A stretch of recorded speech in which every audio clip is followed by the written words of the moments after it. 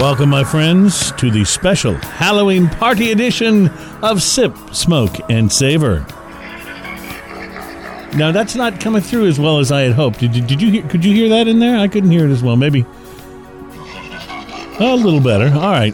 Well, welcome to the show. It is Sip, Smoke, and Savor. It's the program that's about craft beer, craft spirits, and fine cigars. My name is Cruz. My co-host is Ian Barry, and happy Halloween, my friend. Man, how are you doing this week? I'm doing good. Halloween has always been one of my favorite holidays because you don't have to go visit your parents.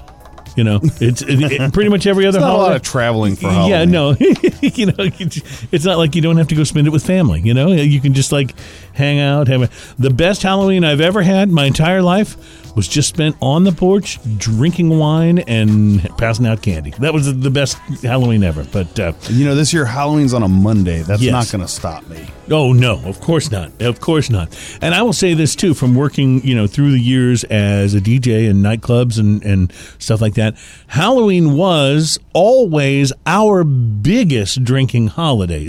I did some research online to see if it really was the biggest drinking holiday, and they say that New Year's Eve is probably number one, and they even say 4th of July might be a bigger drinking holiday. Wow. But as far as in the bar, Halloween, like everything. And the other thing that I love about Halloween is normally very just kind of average, everyday conservative girls love to wear really sexy Halloween costumes. The stuff they would never wear any other day of the year. But that's a great it's Halloween. excuse, it's a license to, I'm going to be Trampsylvania or whatever. You know, it's like, so it's a wonderful thing. So I spent many a Halloween working and happy to be working. I can just tell you that. Well, welcome to the show. We are going to be doing our Halloween party, of course, and so we're going to be sampling a lot of Halloween-oriented spirits and beers. Well, one spirit in particular, and we'll also be sampling some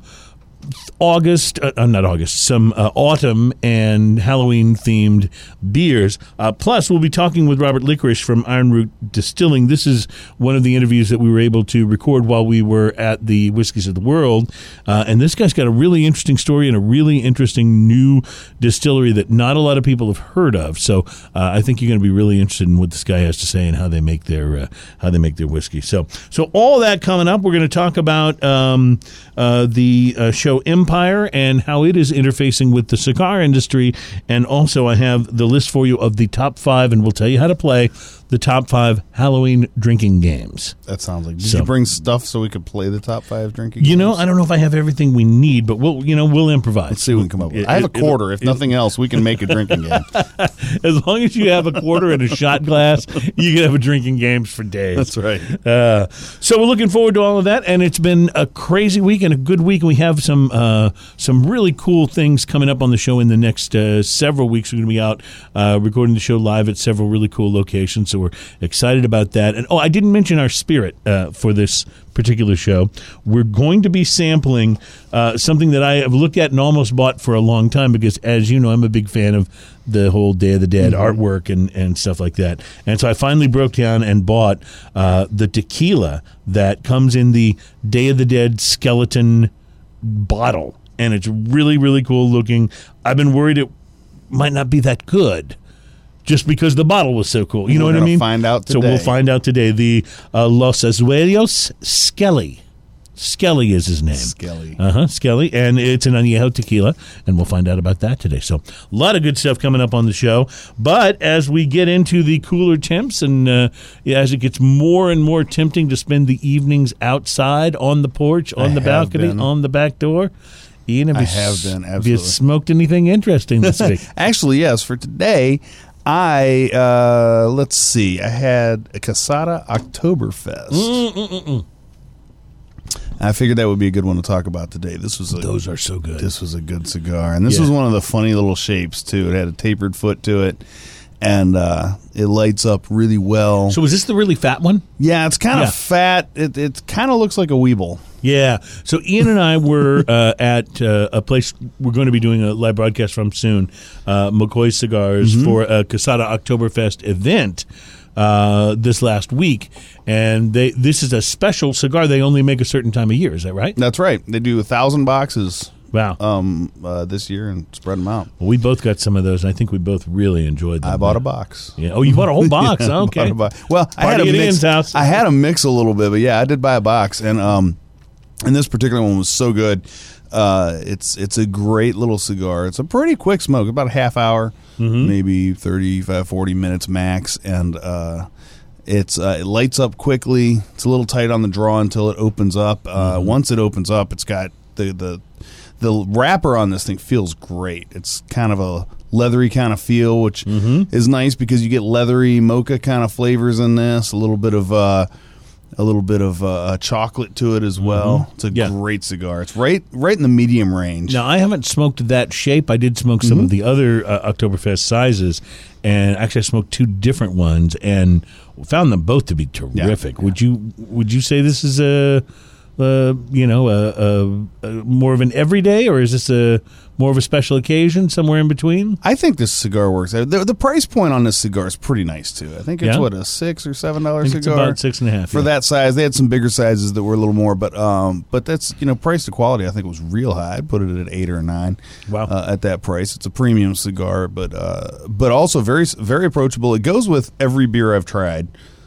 I love that. It just goes with beer, and it's Oktoberfest, so it's made to. When we were at this event that I mentioned at McCoy Cigars, I actually had a chance to speak with the guy who's like the nephew of Manuel Quesada, the Quesada blends. This guy, like one of the cigar gods of the industry, because the blenders are like, those guys are like the brewmasters of cigars, basically. They're the ones that put the different tobaccos together and achieve whatever flavor. So anyway, I'm talking to this guy, it's his nephew, and he's telling me that these cigars are actually blended to go, and we're hearing this more and more now, to go with beer. They actually have a little bit of malt flavor in them, even. Yeah. And it goes well with beer. It goes, plus, it also goes well with whiskey. And just in general, Drew Estate's got a whole line now of these brewmaster-oriented cigars. That's right. Designed to go with specific beers. So. I still have, I think we mentioned on the show a few episodes ago, I still have my Perdomo that's made to go with, I think, an IPA or something like that. I haven't tried that yet. Well, I also had one of those with a beer and found it to just match up real nice. Yeah, it's a great flavor. It had like a pale ale. I think it was a Sierra Nevada pale ale, and it was great. Yeah. Well, these they definitely complement each other really well. So they did a great job making the Oktoberfest this year. It goes great with beer. It's price to quality. What did you say about? 8 or 9. 8 or 9. That's really good. Really good cigar. Well, I got to tell you about. I had a Blockbuster this week. It just really knocked me out. Wasn't expecting that much because it was one of the cigars I mentioned. I'd gone to the Stogie's Wingding, so you get a bag of cigars. Right. So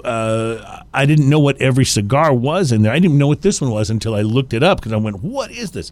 But it just says Tattoo on the little wrapper, right?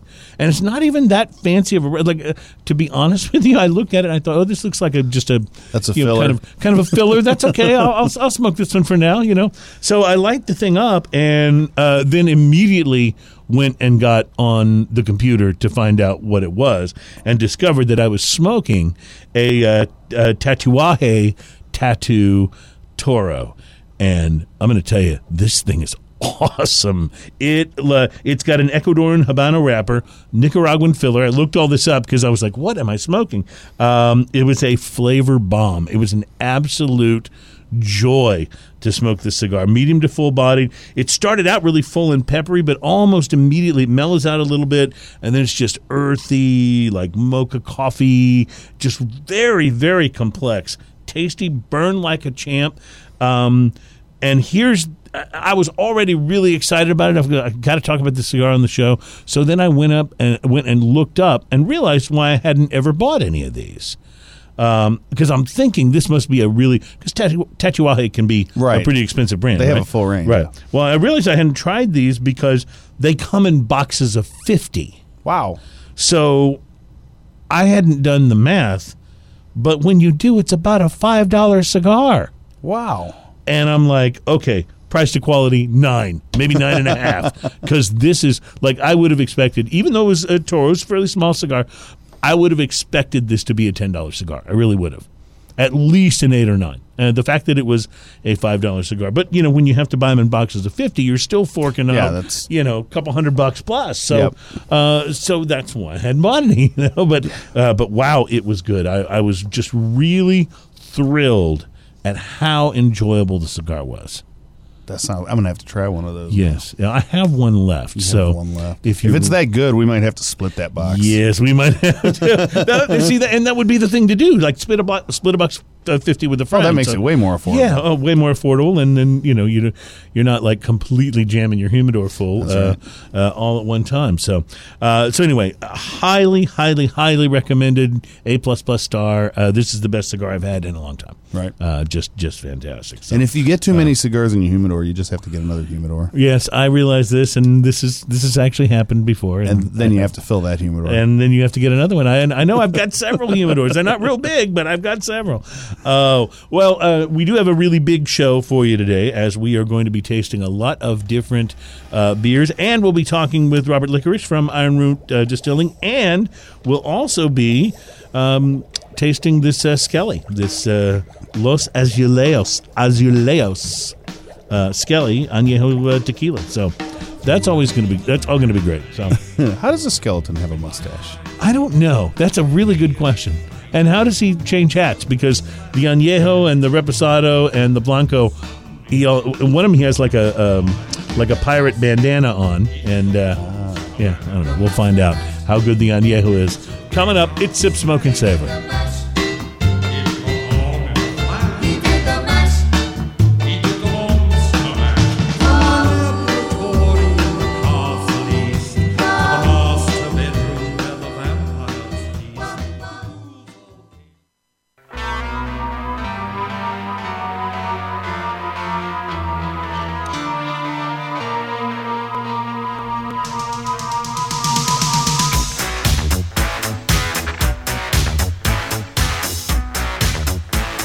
From the first Ghostbusters movie, the one where the Ghostbusters were guys. That is little Ray Parker Jr. there for you, a little 80s flashback. And you're listening to Sip, Smoke, and Savor. And we're glad to have you on the show. This is the show that's all about craft beer, craft spirits, and fine cigars. You're going to have to hold that up there to be able to hear it.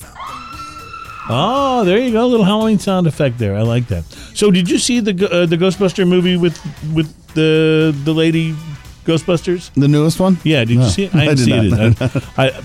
It looked interesting, but, Not for any other reason other than I'm just so lazy about going to see movies. Yeah, well, Netflix, man. Yeah. Netflix is the answer to that. I have Amazon Prime and Netflix, so a lot of times you can actually watch it while it's still in the theater. While it's still in the theater, which is not a bad deal, yeah. Well, so anybody that has seen it, how does it hold up to the original?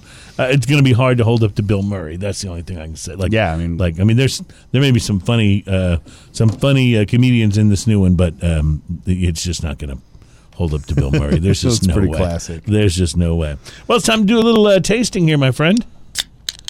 So this one comes in a can, as you can tell by that not pre-recorded sound effect. This is our first autumn and Halloween beer that we're going to taste here. It is, and I've been wondering about this for a long time, and I've never sampled it, so I'm excited to do this. This is the Crunkin' Pumpkin, or Crunkin' Pumpkin, I guess. It's not written out pumpkin, but a Crunkin' Pumpkin from Karbach, which is, they've really established themselves as one of the foremost craft breweries in the Houston area. They have quite a few very good breweries. They really do have some great beers, and they're very adventurous. They they try a lot of cool new things, and so I like these guys a lot. Like a number of their brews, but I have not tried the Crunkin' Pumpkin. So you've taken first sip. What do you think? This is pumpkin-y. It tastes almost like an Oktoberfest with some pumpkin flavors in it. Well, when you put Crunkin' Pumpkin as your name, I mean, you don't expect the pumpkin to be mild. You expect it to be to have a real good upfront. It describes itself as seasonal ale brewed with pumpkin and spices. So the actual pumpkin. The spices linger on this. Like after the aftertaste, the beer kind of goes away quickly, but the spices kind of linger. Now the can has got a pretty toasty looking jack-o'-lantern dude on there, and above it in the can it says "Done, baked, finished." Nice, which I suppose is appropriate for this. So this is actually, I think, very good. you either like pumpkin ales or you don't. Like Bobby, our producer, he's passing on Not all the into it pumpkin at ales. all. Not into it. So I like them for taste. Like I don't know if and these come in a 4-pack, by the way, not a Right. 6. But I don't know if I could sit and drink a whole lot of pumpkin ales in one shot. Although we have had some across the last couple of weeks on the show. Pumpkin that have Massacre been- still stands out. Man, that was good. Yeah. That was good. And so we may have some standouts here today. But overall, what do you think? This is drinkable. I would split a glass of this. Mm-hmm. It's not something I'd sit down and drink a bunch of, like you said, but it's kind of fun. It's enjoyable though. It's got a nice bit of light carbonation that keeps it from feeling too heavy and pumpkiny. Right. You know what I mean? Yeah, it's got a brightness to the finish Right. that Comes that off really, a little lighter, but the spices do linger, and they're they're definitely worth trying. I feel like when autumn arrives, when you get close to Halloween and Thanksgiving, you have to at least go out somewhere and have one or two You should have at least autumn ales, because that will help bring you into the sort of holiday time and holiday spirit a little bit. You know, I bet this would go good with food. Oh, I think it Just would. in general, I think it would. with food, the more I taste it, the more I think if you had something to temper it just a little bit, it would probably be very good. There's something about drinking this that does make me think, okay, yeah, the holidays are right around the corner. See, that used to happen to me when I would hear Christmas music, but now you hear Christmas music in September. Starting in July, Yeah, right? it's ridiculous. So it takes getting to this really for me to go, oh, yeah, it's almost Halloween, and then Thanksgiving and Christmas and Super Bowl. So that's you know what? The more I will say this, the more I sip this, the more I like it. Yeah, I agree. And that's an important thing for any kind of specialty beers, I think. Yeah, I did not like it at all, but it's definitely growing on me even more. Yeah, It's- no, I like it's more it for drinkable the, first the more I sip, but drink yeah, it. Exactly. Funny, tequila does that to me too. I was going to say, it isn't exactly how it sounds, but I know what you're getting at. Yeah. No, this is actually quite good. In fact, now I'm picking up a sort of a creamy, almost like dessert. Like now I'm thinking pumpkin pie with whipped cream on top, Yeah. sort of a flavor, Yeah, That's pretty good. That's really quite good. all right. What else did you bring us today? All right. Well, let's delve into here and go ahead and sample another one if you would be so kind as to open. Now, I want to mention that I've been to this brewery. They are in Portland, Maine. It is the Shipyard Brewing Company in Portland, Maine, and they make some amazing, really just some amazing beers of all kinds. I would say their normal beer outlay is probably 6-7 different varieties that they market at one time, and they've got an IPA that will knock you on your backside. It's like a very high. The thing is, it was never marketed as like a double or a triple or Right. imperial or anything like that. It just says Shipyard IPA, and you go and drink it, and you're like, whoa, it'll knock you right back. But but it's very good. Very I have hoppy. to tell you, on all the Oktoberfest beers that we've not Oktoberfest, but the seasonals, the seasonals, yeah. October beers, the artwork on all of them is so fun. Like Yeah. this one has It's got the headless horseman. the headless looking pumpkin, horseman, yeah, with the pumpkin head. Was that a Bugs Bunny episode where the headless horseman had the pumpkin head? Was can't that? remember. I don't. Yeah. You know what that always makes me want to watch, though? You remember the one where Bugs Bunny goes to the castle and they're going like, Oh yeah, that's the greatest one. Abracapocus, Yeah. and Hocus Cadabra, And it's got Walla the big, Walla, the big Washington. red thing. Yeah. I don't know why that's so man. funny. I think we just revealed how old we are just now. So, all right. So here we go with the Shipyard Pumpkinhead, and that is the name of it. Is Pumpkinhead, right?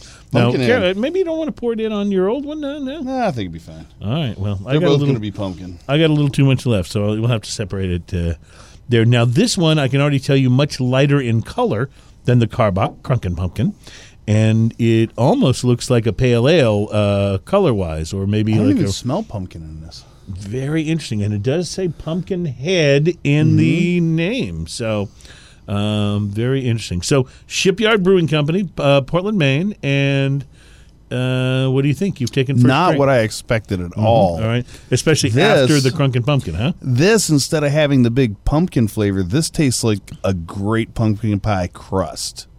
Oh, you are so Like right. this is that's a is great fun. descriptor. It really is. Now, this I would not have expected this. No, I wasn't expecting that. There's a graham cracker in there almost. Like Yes, it does have a graham cracker flavor, particularly Ian from from the IPA that I was describing, which was so big and like Right. in your face, and this is much more subtle. And I'm expecting the Shipyard brews to be, like I said, really big, and this is like. Okay, you guys can do the pumpkin. Now, I wonder if we mix the Crunkin' Pumpkin and If we have a whole pie. if it would be a perfect pumpkin pie. We might have to try that before the show is over.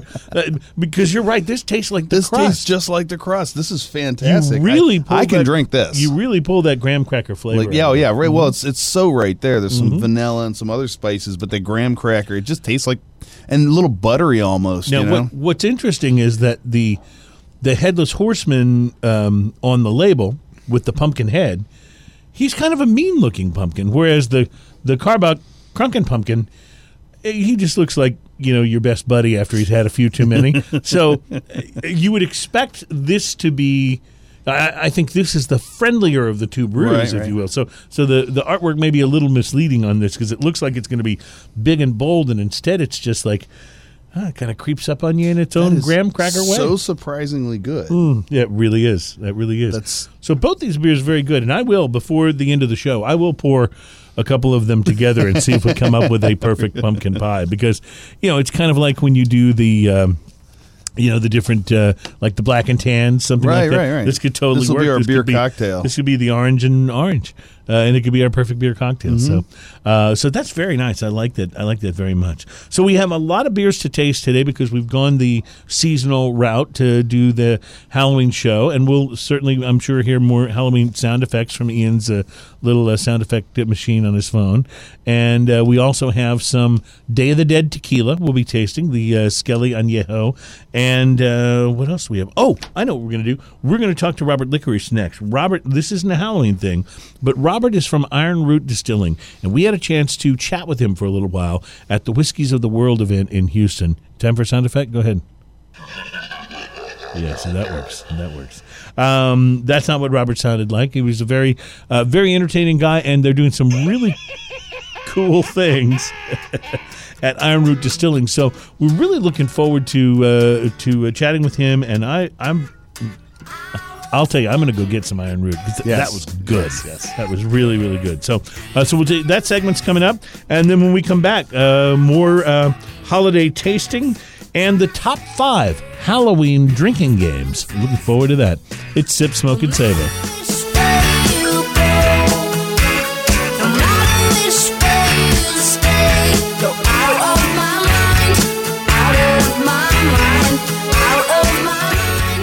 This is Sip, Smoke, and Savor. We are live at Whiskeys of the World, and we are proud to welcome Mr. Robert Licorice. Robert is with Iron Root. Robert, I'm going to be completely honest. I'm not familiar with Iron Root at all, so I'm going to ask you to start us at the very beginning. Take it to the top. Well, we're a very young distillery. We're about just over 2 years old. Where are you located? In Denison, Texas, so we're about an hour north of Dallas. So Yep. barely Texas. But fortunately, you were able to make it on the Texas side of the Texas-Oklahoma I would border, say right? Some of the proudest Texans are the ones right on the border because Yes, they want to sir. know you're not from Oklahoma. They're not from Oklahoma. So tell us a little bit about the distillery. You said you're fairly young. Is Yeah, that right? just a couple of years old. Kind of our story starts back. My brother and I are both the distillers and owners at the distillery. You also will see my mother running around. That's fantastic. She's probably the best salesperson I have. Love it. There's no person that can sell like your mother. I can tell you that. So we, I guess, this whole process started a number of years ago when I was graduating from law school, and I was like, I do not want to be a lawyer, but I really love whiskey. So what can I do? So I actually went and started interning at distilleries. So I was mentored by the guys down at Balcones from around 2011, Nice. 2013. Nice, So yeah. have a Texas whiskey kind of heritage going on. Yes. And then from that, we went and studied under Hubert Germain Raban. He's a master cognac distiller. He's out in California now. And he kind of taught us a lot about the French techniques, how they do some of their aging and stuff like that. So we kind of have a combination of some of the techniques that have been kind of pioneered in Texas and some old world techniques from France that we kind of combine. Interesting. Nice. So I see we have 3 bottles We do. sitting here. Are there 3 different whiskeys in your line at this point? Three different whiskeys in the lineup, all been released this year. So they're going to be between a year and 4 months to just over 2 years old as far as the whiskeys in the bottle. They all have very epic names. Yes, you can thank my brother for and that. And I don't use the word epic as in like, the latest way of well, when you're talking about hubris, harbinger, and Promethean. Yes. Those are not little huge, words, right? So you got to be committed to have those names. Yeah, and I say having epic names for a really young whiskey, I think it's pretty ballsy. Yeah. Yes, it really and is. that's when we were putting out whiskey and started submitting stuff to competitions. We were like, well, it's kind of ballsy to release a whiskey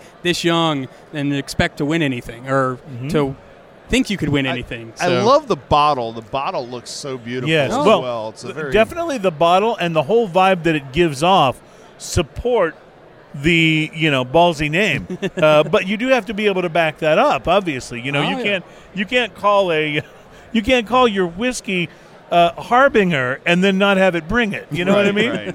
Right. So where do the names come from, and what's the?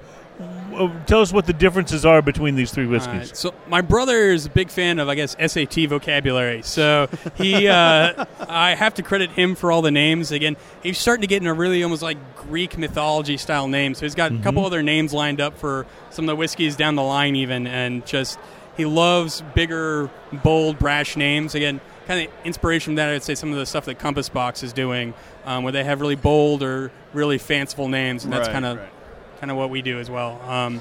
So I'll start you off with, Promethean is our kind of flagship whiskey. It's actually coming out the end of October, beginning of November, depending on where you are in the state. It's actually our first whiskey that's going to get out of the DFW area, which is why you've never heard of us.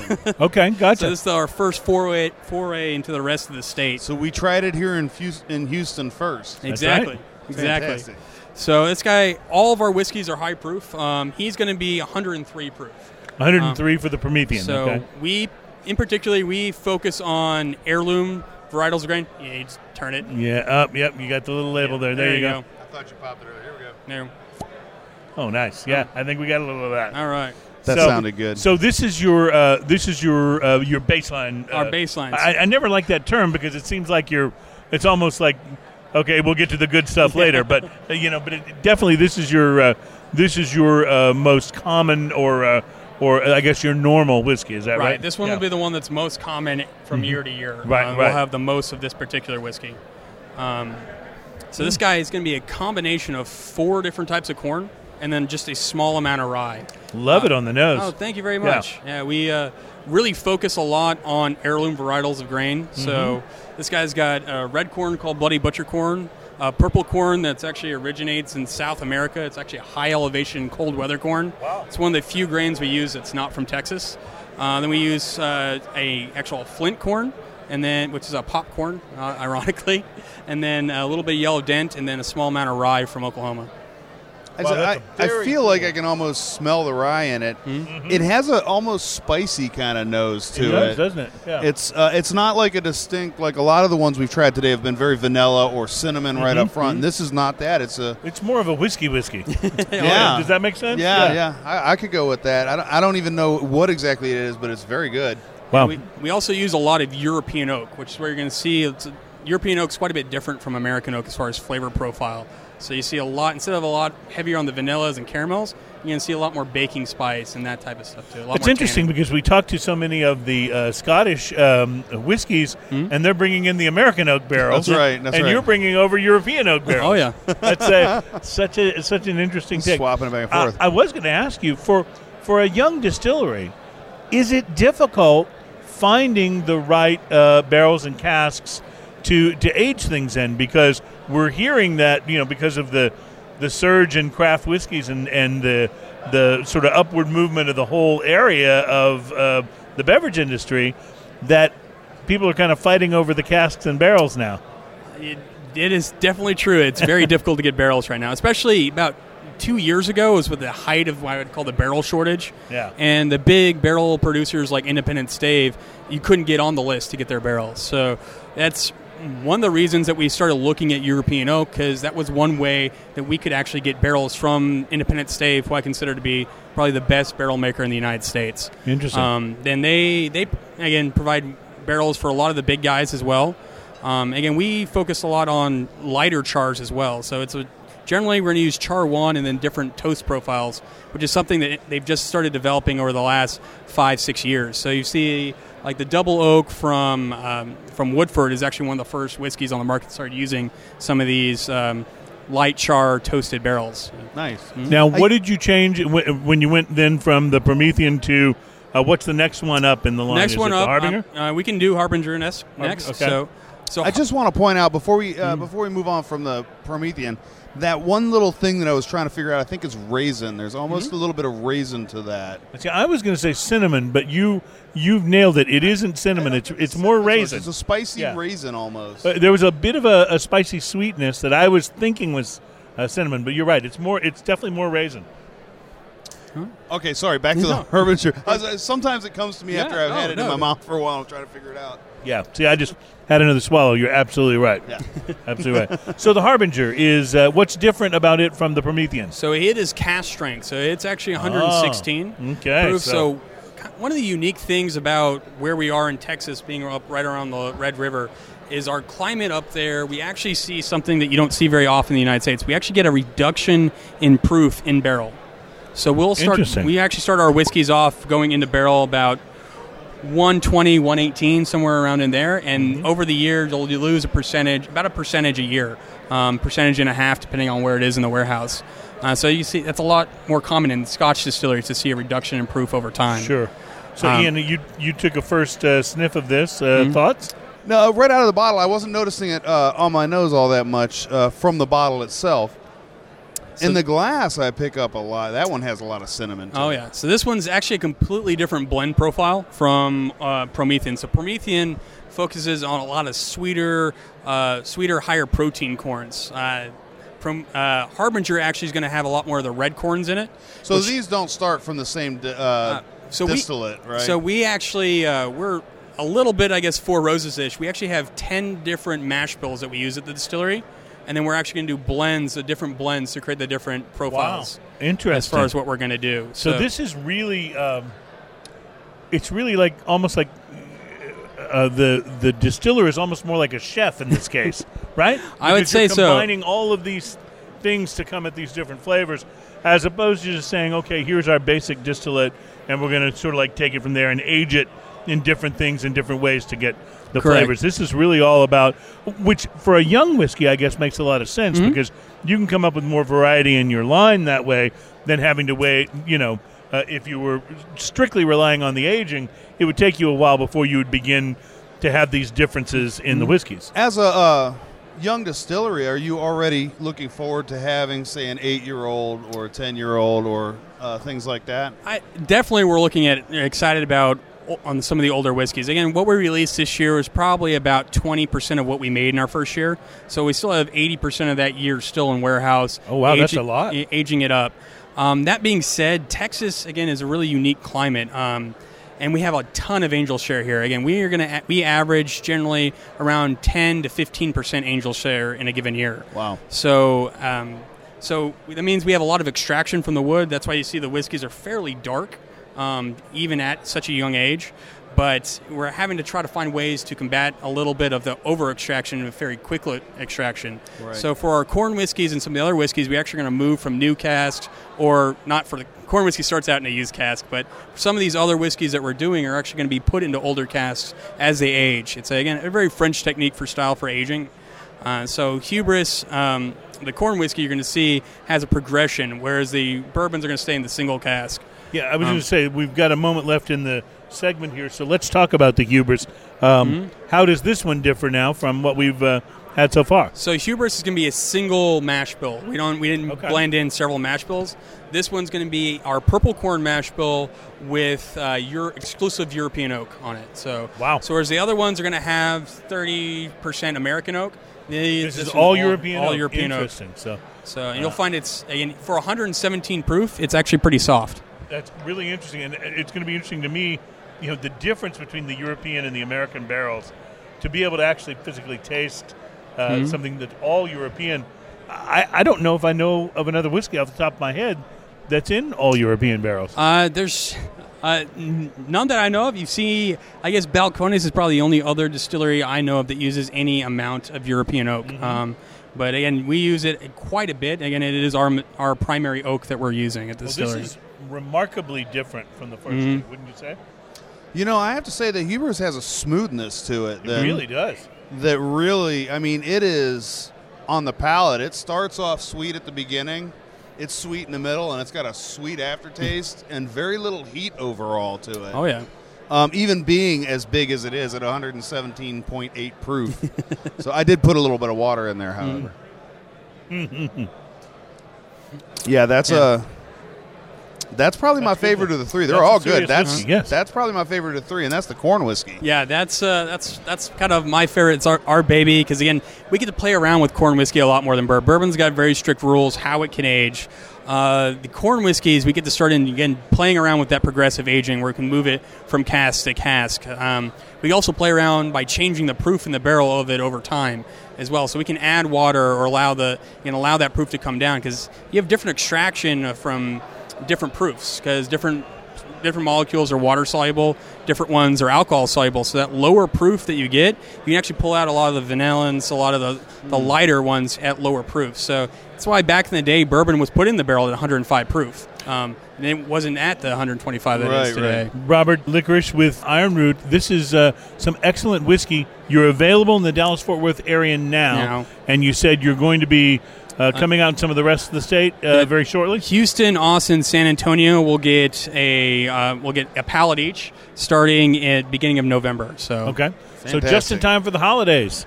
There you go. Give your friends some Iron Root. It's a perfect idea. Thank you for spending some time with us. This is some very impressive whiskey for a young distillery. Love it. Thank you very much. I appreciate it, guys. Thank you so much, Robert. Thank you.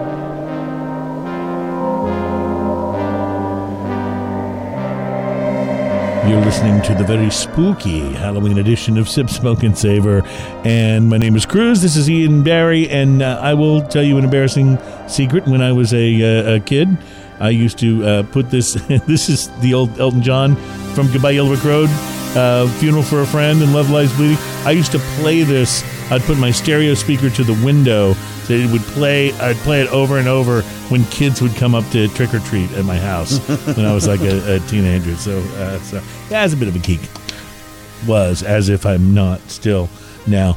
It's Sip, Smoke, and Savor. We are enjoying some really fine beverages, and we want to say thanks again to the guys from Iron Root Distilling for being on the show when we were out at Robert Licorice was with us when we were out at the Whiskeys of the World. We just played that back for you, and he was such a cool guy. Yes. And that whiskey was terrific. Yes, just terrific. Whiskey good. I'm looking forward to buying some of that. Now, here's what I did buy this week. I didn't buy any whiskey, but I did buy a bottle of tequila because Skelly here is our as Ian knows, I have a real passion for the Day of the Dead artwork, and I have a little sort of Day of the Dead shrine at my house. It's not weird or anything. It's just I just like the art. And my wife, it's weird. Okay, my wife got me for my birthday a really cool Day of the Dead smoking a cigar skeleton guy who I've named Pablo. I saw that. And he's awesome. Yes. So I was looking for something else to go like on that table with him, and I'd seen this in the store in Specs and had not bought it because I was worried that it was a really cool bottle, but the tequila might not be that good.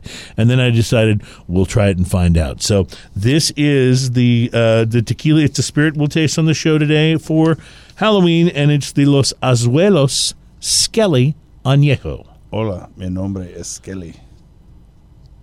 Oh, good sound effect there. That's that just was, so you know, the cork to this is attached to the base of the skull. So right. I'm actually so it's like you're pulling his off head off when you open up the bottle. Yeah, to make that happen. So I got to tell you, I have high hopes. I'm really hoping this is good. Like I'm really hoping it's not a subpar tequila, because the packaging is so awesome. It smells good. There is other tequila, some other brands that come in the skull, and there's some Day of the Dead skull things that look pretty cool. But this was like this is the torso of the skeleton, and then his head, and it actually comes with a little hat. And in fact, the differently aged tequilas each one has a different hat. One has a bandana. One has a different sort of a sombrero hat, and this guy has the big blue suede sombrero. So, first sniff, what do you think? It smells like tequila. It's actually very smooth. Mm-hmm. Have you already tasted? Yes, it's actually okay. very smooth. Ooh. Like, this is actually alarmingly smooth. I know what you mean when you say alarm. Ooh, that's good. So I love tequila. I particularly like something that's got a little aging to it. And so comparing this to I It's like this buttery vanilla. I on like the this a lot. aftertaste So on this too. it's got a great sort of a añejo tequila aftertaste that lingers with you after you swallow. And then as that starts to fade, you get a second aftertaste. And that is almost creamy and, like you said, almost buttery. Yeah, and there's a little bit of heat that goes along with it that's like in a nice way, not in an unpleasant way. It does not have a lot of heat at all in the beginning. No, almost none at the front. Almost none at the front. You're like, well, this is a little too smooth, like you said. A little dangerously smooth. And then you get a little bit of heat on the...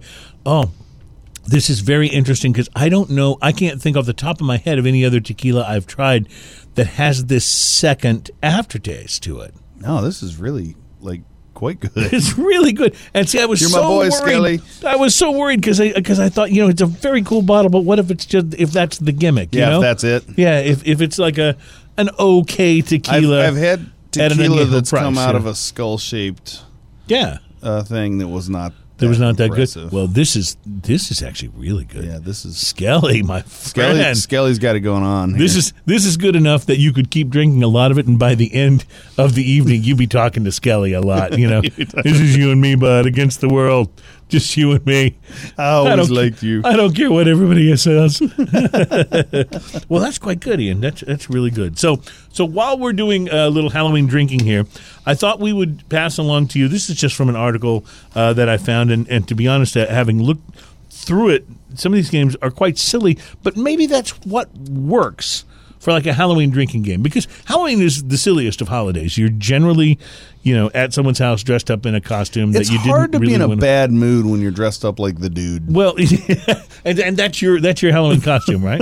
I've done that before, yes. So you're a guy that, you go to the Renaissance Festival and you dress up a little bit for that, not like hardcore. You're not in like Knight's My wife armor, dresses but- up for that. However, Yeah. she bought me a kilt the last time I was there. Yeah, I've So I seen think I'm pictures of you in a kilt. expected to, this is in air quotes, dress up. So I have to find like a Motorhead shirt to wear with my kilt. Motorhead and a kilt. I like it already. Well, you're right though. It's hard to not be happy when you're in a sort of a silly. Yeah. I've done the sloppy Vegas Elvis for a Awesome. Halloween costume. That was a lot of fun. Had to wear a wig though. It was a little I uncomfortable. did a but other than Halloween gig once dressed as a ladybug. that- Yeah. Oh, as a ladybug. Yeah, I was really? a ladybug. Yeah, my one of my most memorable Halloweens, back when he was a thing, it was like right after he died, I went to a Halloween party dressed as Steve Irwin, the crocodile hunter. Remember that dude? So I just had like the khaki outfit on and stuff, but I had like little rubber alligators and snakes and stuff all like attached to it, like I was, like I was crawling with critters. And I remember it, but I was wearing shorts, and I was in Boston, and it was literally 10 degrees that That'll night. get your attention. And so I'm suffering for the art, right? And I get to this Halloween party, and nobody else is in costume. I'm like, what? I dressed up for you guys. What are you talking about? Well, so But, you said suffering for your art. The last Yes. time I went out dressed as the dude, I actually did drink White Russians all night. Oh, that's suffering for your art Suffering right for your there. art. It really is. Well, here's a couple of Halloween classic games for you, and you might want to play these at your Halloween party. The first one is alcoholic apple bobbing.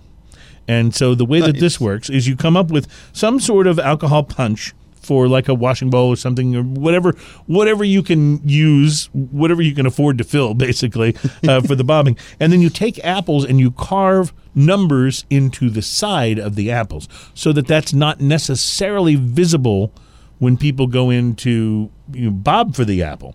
So first of all, they're bobbing for the apple in alcohol punch, and then the apple's basically soaked with the punch.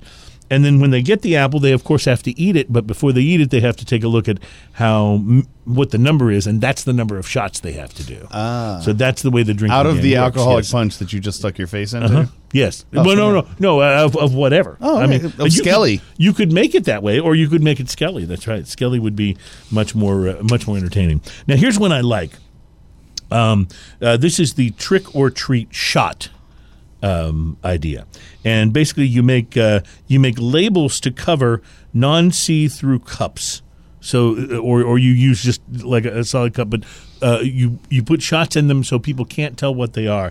And basically, there's 6 of them, and 3 of them you put a trick shot, and in 3 of them you put a treat shot. So players have to roll a dice, drink whatever number shot they land on. You have to mix up the shots from time to time as they're being refilled. Half the fun, they say, is not knowing whether it's apple sours or gin in the cup. So you don't know whether you're getting. I was going to ask what constituted a trick shot and what constituted a treat shot. There are some fairly nasty shots. This is just vermouth. Yeah, exactly. And there's some fairly nasty shots I have. Some of that stuff that's like so sweet, the just like, ugh. So that's another one thing. Then there's the Wrap a Mummy game, and this one's basically you divide into pairs or teams. You use a roll of toilet paper. You wrap one of the members of the team as speedily as you can in toilet paper, like a toilet paper mummy, and the fastest to wrap their mummy wins. And either the other team has to drink or the winner has to drink, depending on how you line it up and what kind of a Halloween party that you're going to have. So I see wrapping criteria arguments going on there. Oh, totally. and especially when people are trying to hope it. No, I win. So here is the witch game, and like this one's really stupid, but I'll pass it along anyway. So let's say it's you and me and Bobby playing the witch game. Okay. Right? All right. So I would point at you and I would say, Ian, this is the witch, and you would say the what, and I would say the witch, and you go, oh, the witch. And then you point at somebody else. So you point at Bobby and you go, Bobby, this is the witch. And he would say, the what? And then you would have to say, the what? And then I would have to say, the point of the game is it gets confusing because every time you have to add the what, the witch, the what, the witch. So that by the time you've done this 5 or 6 times, you're having trouble remembering how many times you have to say it. And this is where the hilarity apparently ensues. So, finally, Zombie Witch Ghost. It's a game to get people drinking. It involves 3 actions and optional sound effects. That's why I thought you would like this one. So you do 3 characters. Zombie is basically with your arms out in front of you, like a zombie. Witch is like pointed hands on the top of your head, like the A from YMCA. And then Ghost, you wave your arms by your sides and wiggle and make appropriate noises. So basically, the game master shouts 1, 2, 3, and on the count of 3, everybody that's playing does one of those 3. So you have to do this with a fairly large group. So is this like a paper, rock, scissors kind of, because whichever of the 3 the most people do, those people are all eliminated, and they either must go drink or they don't get to partake of the drink, again, depending on how you... When we come back, I'll tell you my favorite game. Fair enough. And we will be tasting more beers, and I'm going to have some more of the Skelly. It's Sip, Smoke, and Savor on Radio Brave.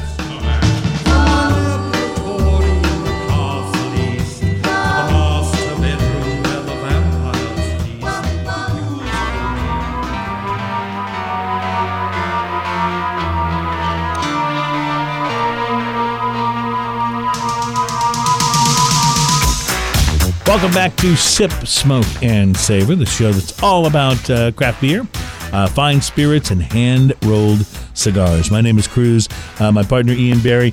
Ian, you mentioned before we went to break that you had a favorite Halloween drinking game of your own. Well, I don't know if it's a Halloween drinking game, but what you do, it's called Edward 40 Hands. Edward 40 Hands. That's where you get 2 40-ounce bottles of your favorite malt beverage. Okay. Oldie 800. Yeah, okay, I got it. Something along those lines. Edward 40 Hands. I like it. And you put some gloves on, and you tape the gloves and the beers to your hand, and you can't remove them until after you've finished both of these. This is a drinking game. All right. Wow. That's actually a little frightening. And so there's maybe, a point. maybe there's a point to the game and a way to win, but I have no idea what it is because after you're done with that, you don't remember either. Well, it is a little frightening, and so that does qualify, I think, as a Halloween drinking game. So. Also can be called 80s night. 80s night, because you got 2 40s. I totally got it.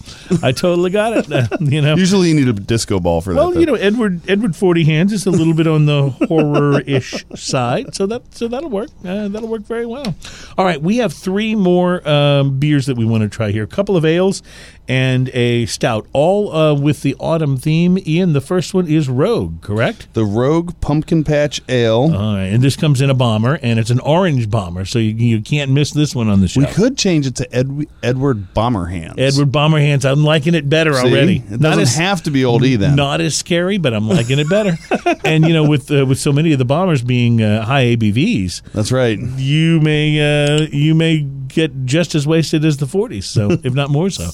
All right, so there we go. That was the Rogue opening up. What is it? The aroma of pumpkin hits the air. Tell me the name of this immediately again. This is the Rogue Pumpkin Patch Pumpkin Patch Ale, correct? Ale. All right, Pumpkin Patch Ale. This is in a bomber. It's orange colored, and the actual beer itself, not as dark as the first one we tried, the Crunkin' Pumpkin. Definitely darker than the Shipyard pumpkin. Not too far off the color of the bottle It itself. does actually look almost like the same. It's like they're color coordinated, which is a pretty cool thing. So definitely a strong pumpkin, not in a bad way, but you definitely get a it's whiff fragrant. of the pumpkin. You can smell it like the second I pop the cap. Yeah. This is more what I expected the Shipyard to taste like and smell like, and this is more of a traditional pumpkin ale. Would you say, Ian? Yes, it is, but it's not so pumpkiny and sweet as you'd expect. And I got to tell you, after Skelly, it goes well. It really kind of does, doesn't it? If you could take a few Those flavors complement each take a few other. sips of the Skelly and then throw back some of this. Now I have to say this: I didn't really expect to enjoy these pumpkin beers as much as I'm enjoying them. Like I enjoy tasting almost any kind of beer, Right? But there are several of these I'm like, yeah, I could stay with this for a little while. Yeah, you this know? one I can definitely sit down and drink. That's definitely sessionable. So It is the Rogue Pumpkin Patch Patch Ale, and you may remember, and it would have been a good one for a Halloween show. Except we'd already tried the Rogue Dead Guy Ale, which was right. And I a love the classic Dead Guy one, Ale. which we both enjoyed, and it was really good. The Rogue Farms logo on the back says, this Rogue was brewed using I haven't had that much tequila, was brewed using ingredients grown on Rogue Farms in Oregon from ground to glass. We're proud to say it's a true taste of Rogue terroir, which is a term you hear much more in wine circles than in beer circles. And then they say to learn more about Rogue Farms and the Grow Your Own Revolution, you can visit them online at rogue.com. That tastes like a good beer that has a little bit of pumpkin and spice in it. It says that it's brewed with fresh pumpkins grown at Rogue Farms. They're picked, loaded into the truck, driven immediately 77 miles to the brewery in Newport, Oregon, quickly roasted and pitched into the brew kettle. It actually says that pitched into the brew kettle. So that must be a fun day when they're making the pumpkin ale. That's good. Pumpkin Patch Ale from Rogue, ale brewed with Rogue Farms pumpkins. What's next? I have here in my hand La Parcella. La Parcella. Yeah, La Parcella. Number 1 pumpkin ale. It says right there on the label. So you can't mistake that for number 2. Right, and that would be a shame if you mistook it for number 2. So what do you think we're dealing with here? Did you get this at your friendly neighborhood D&Q? I did. Actually, I got all 3 of these. We've got a third one coming up here. The third one would be Brandon's choice. That would be the gentleman that curates the place. So this one also an ale, the number 1 pumpkin ale. And I'm not familiar with this brewery at all. Are you? I have no idea. Good. So it's always fun to try something new. Now, that has an interesting smell. Yeah. That's not as pumpkin-y as you would think. That has almost a floral kind of fragrance to it. Very going on interesting. there. Well, you don't expect with pumpkin. I was thinking about pumpkin pie and the fact that while all pumpkin pie has a similar taste, not all pumpkin pies taste the same, if that makes sense. Like there's definitely some variation, so I think we can probably expect that in our pumpkin ale as well. And I'm taking a first sniff of this, first aroma. I don't really get pumpkin at all, do you? There's almost a fruity kind of smell to it. It really Fruity and has floral almost. Maybe it's more like what a pumpkin would smell like if you were breaking it open to carve it. And so you've just taken a sip. Tell me what you got. I want to wait till I see the look on your face when you try this first.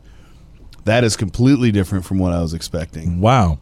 This is a sour pumpkin ale. It really is, and I like it a lot. Yes. Actually. I'm a fan of the sour ales anyway. I enjoy them, although some of them, if they're sour first, I don't like them as much. Does that make sense? Like, if it's all about being sour and not about the balance of the rest of the flavor of the beer, I'm not as interested. This has is very well like balanced. right up front such a bright poppy flavor, and then it just follows with a sour, delicious. It just leaves my mouth watering for more. That's fantastic. It Yeah. reminds me a lot, and I've been meaning to bring one of these in so we could taste it on the show, or maybe we did already. Sometimes I forget, but St. Arnold has a really nice. It's not a sour per se, but it's a. Berliner Weiss. I think yes, The yes, boiler and room? It's the boiler That's room. very yes. good, yes. It reminds me a little of that, but with a slight pumpkin vibe to it. Yes, and this is a little brighter on the front of the flavor too. Also quite good though. We might have to play Edward Bomber Hands after we get done with this show here and finish up the rest of this. So we don't have a whole lot of time left. We've actually liked everything on at least some level, right? So Yes, far. I actually. So the first one we tried was the Krunken Pumpkin. That was the sweetest one out of the batch so far, And I that's was more, expecting it to be the biggest and boldest, and really it was. That's it was more just like- kind of a fun little pumpkin ale, right, yeah? and that's more like what I expect when I think pumpkin ale. I've been very much delighted with all these other ones in the fact that they're not just so sweet. And in particular, the Shipyard had that graham cracker crust flavor The to it. Shipyard was outstanding. And then we had the Rogue, which was really nice and light. And then the La Parcella La is, Parcella is pumpkin the sour. sour. So that's really good. And I'm not surprised it doesn't say anything about pumpkin sour on the label because I don't think anyone would buy it. That would be weird Because like, you it don't sounds think of- weird, sour pumpkin doesn't sound like something you'd be going after. and it is a little weird, but in a great But way. I'll tell you, it's great. It's great. So what do Recommended. you follow a pumpkin sour with? Well, here we have Imperial Pumpkin Smash And that, I bet, is a stout, isn't it? by Crown Valley Brewing, and that is a stout brewed with pumpkin and spices. So All right, Ian, you got me curious on this one. this one was This one was- this one was Brandon's choice from Okay, that's his the D&Q recommendation. Mart. Oh, that's very cool. He put that one up there for us, and if you remember, I talked about him a while back. He had a beer that he gave us from the brewery From the brewery. that was outstanding. We couldn't stop talking about it. Ooh, interesting. This one's going to be different from all the Now others. this one doesn't obviously. hit. Yeah, I don't smell the big pumpkin on this. You like- smell almost like a pumpkin malt Oh wow, when you first on the. wow! There's like almost It's almost like if you could somehow put a malt flavor into a pumpkin pie. That's the smell. Now I haven't tasted it yet. You've just taken first sip. What do you think? this might be one of the most interesting beers I've ever tried. And so, when you say interesting, what is this? Is that good? Is it just Good, good, interesting? good, yes. But interesting doesn't always mean one that you're really excited to drink. Where does it? This where is does it one hit that you I'd on probably drinkability? buy a few of them to show them off because this is very interesting. It has definitely a pumpkin flavor, but it has a bitterness to it. And you can almost, that's kind of what I was smelling. It's 10.6% alcohol by volume, by the way. So that may be higher proof than the Skelly tequila. This, Ian, I think this is really good. It's something I want to really like. Not to try to play on the name of the show. It's something I find that I really want to savor. I really want to take small sips of this and really enjoy the flavor. And I find myself wanting a cigar really This bad. this would go great with a cigar, but this is also a bottle that you split between two people and sit down and enjoy a bottle of this. I don't know that a whole bottle, because it's very rich. It's not something. Yeah, you're not drinking it to quench thirst. Right. You're drinking it for the flavor experience. Yes. Yes. No question. But it's far more palatable. It's not bitter in any way. It's just very smooth. Well, it has a bitterness to it, but the bitterness passes and leaves you with like the kind of pumpkin spices on the aftertaste in a great way and a warmth to it. What's so interesting to me is tasting all of these in one sitting, like we've done.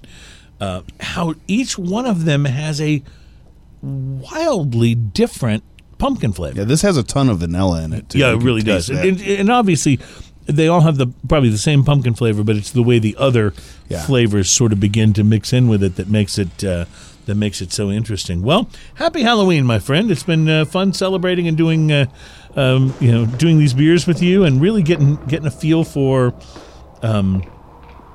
how autumn ales are supposed to taste. Autumn ales and porters and it's just happy Halloween. Spoiler for next week, the St. Arnold Christmas Ale is out.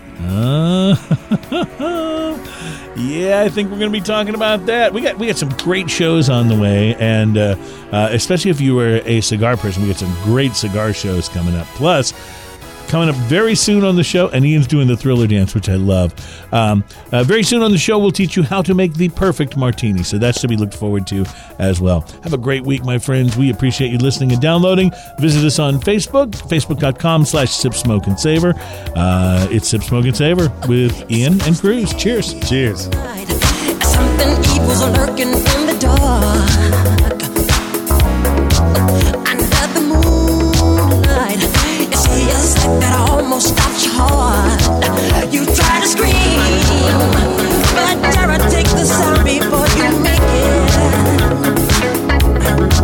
And you start to freeze, and so it looks you right between the eyes. You're paralyzed, 'cause this is it. This is Radio Brave. Keep listening. It gets even better. Now let's do it up. Radio Brave.